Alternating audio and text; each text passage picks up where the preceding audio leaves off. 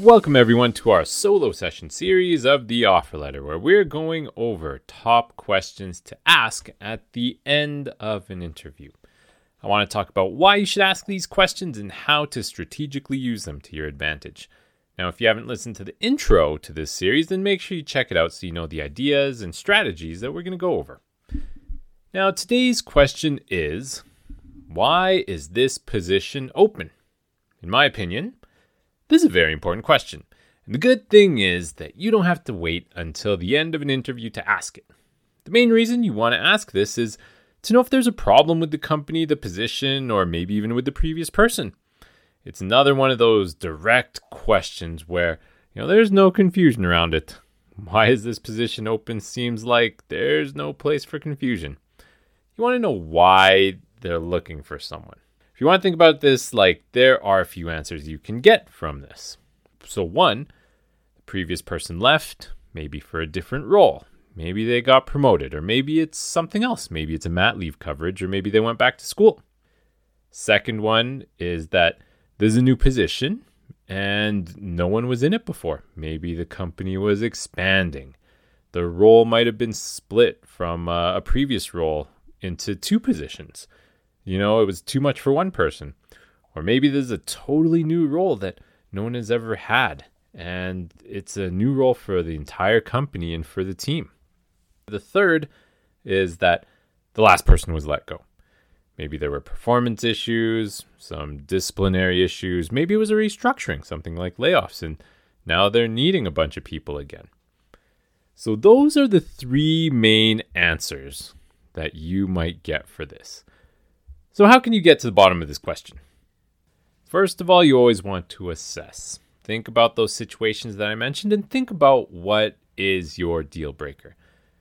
The main ones that you might be concerned with is why the person left, and was it on good terms? Or why were they let go, and was the company too strict? Or maybe even how viable is this expansion and this new role?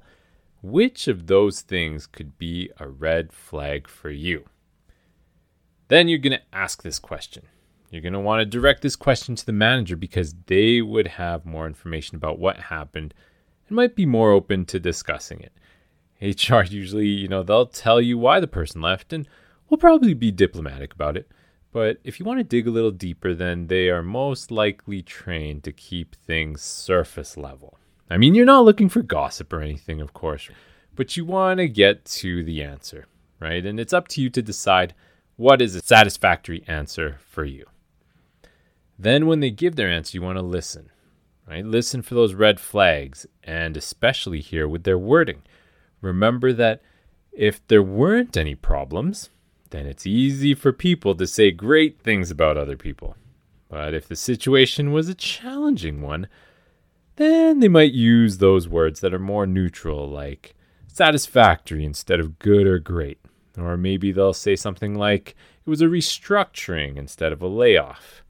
Or, maybe they'll talk about someone who is challenging instead of difficult. Or another way to know is that they keep their answer short. Just like we talked about in some of our past episodes, I think specifically talking about your weakness. If you're talking about something negative, then you want to keep your answer short. So if they keep their answer short, then something might have happened. Or if you've listened in the past to episode 44, then we talked about the pause. This is the one where those pauses, people hate having silence. So they try to fill it in, and then something will come up. Maybe a red flag will be revealed. This is a great time for you to turn the tables on the interviewers and do the same thing if they have a short answer. And lastly, of course, it comes back to you, right? You always want to respond.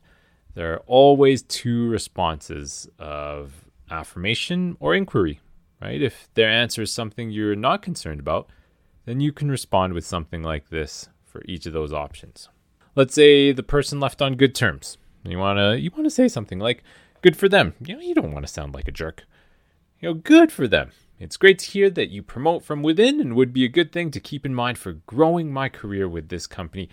I'm sure that with my skills and experience, then I'd be a great person to step into this role. right? Then if it's a new role, then you can say something like this. That's amazing that the company is expanding or becoming more efficient. I'm sure that with my skills and with my experience in this industry, I can bring those things into this role to help shape it and make it one that will be efficient, that'll be excellent, and that will be able to reach our goals. And then lastly, if the person was let go, then keep it short because you don't know the whole story. You could say something like this. That's too bad, but thanks for letting me know. I've never had any performance or disciplinary issues in any of my last jobs, which my references can attest to. I pride myself in a job well done in creating and being part of a strong team. If there were issues, then make sure that you probe more so you understand what kind of situation you're stepping into. If the person left for a different role, then you want to see if it was the company's or the role's fault. Like, ask more questions about the company and the role, and you can say something like before, but add a question at the end like, good for them in their new role. What do you think was the biggest challenge in keeping them in this role? Now, this will tell you a little more about the situation without directly putting the blame on anyone. So they might be a little more open to answering you. Maybe there's something like pay, or maybe it was performance, or maybe they might even say something like the person just didn't fit in. That will allow you maybe to even probe a little more and get the real story. You can also use this response for probing about if the person was let go and really understanding what happened there. If it is expansion, then you'll want to understand more about your role and what are their expectations. A great next question would be something like, what are your expectations for me in the first 3 months? Or what do you expect me to accomplish in the first 3 months? And that's a question we've already gone over in the Solo Session series. So have a listen to that episode if you haven't had a chance to yet. But in the end, this is a great question to know the climate of what you're getting yourself into. If it's a favorable situation or if you need to be prepared for some possible challenges with the role, maybe with the coworkers, or maybe it's just something else. Thanks so much for joining us today. Make sure that you subscribe on Apple Podcasts, Spotify, or wherever you get your podcasts. Join us next time when we turn the tables and talk about a question that you can ask the recruiter on the next Solo Session series of The Offer Letter.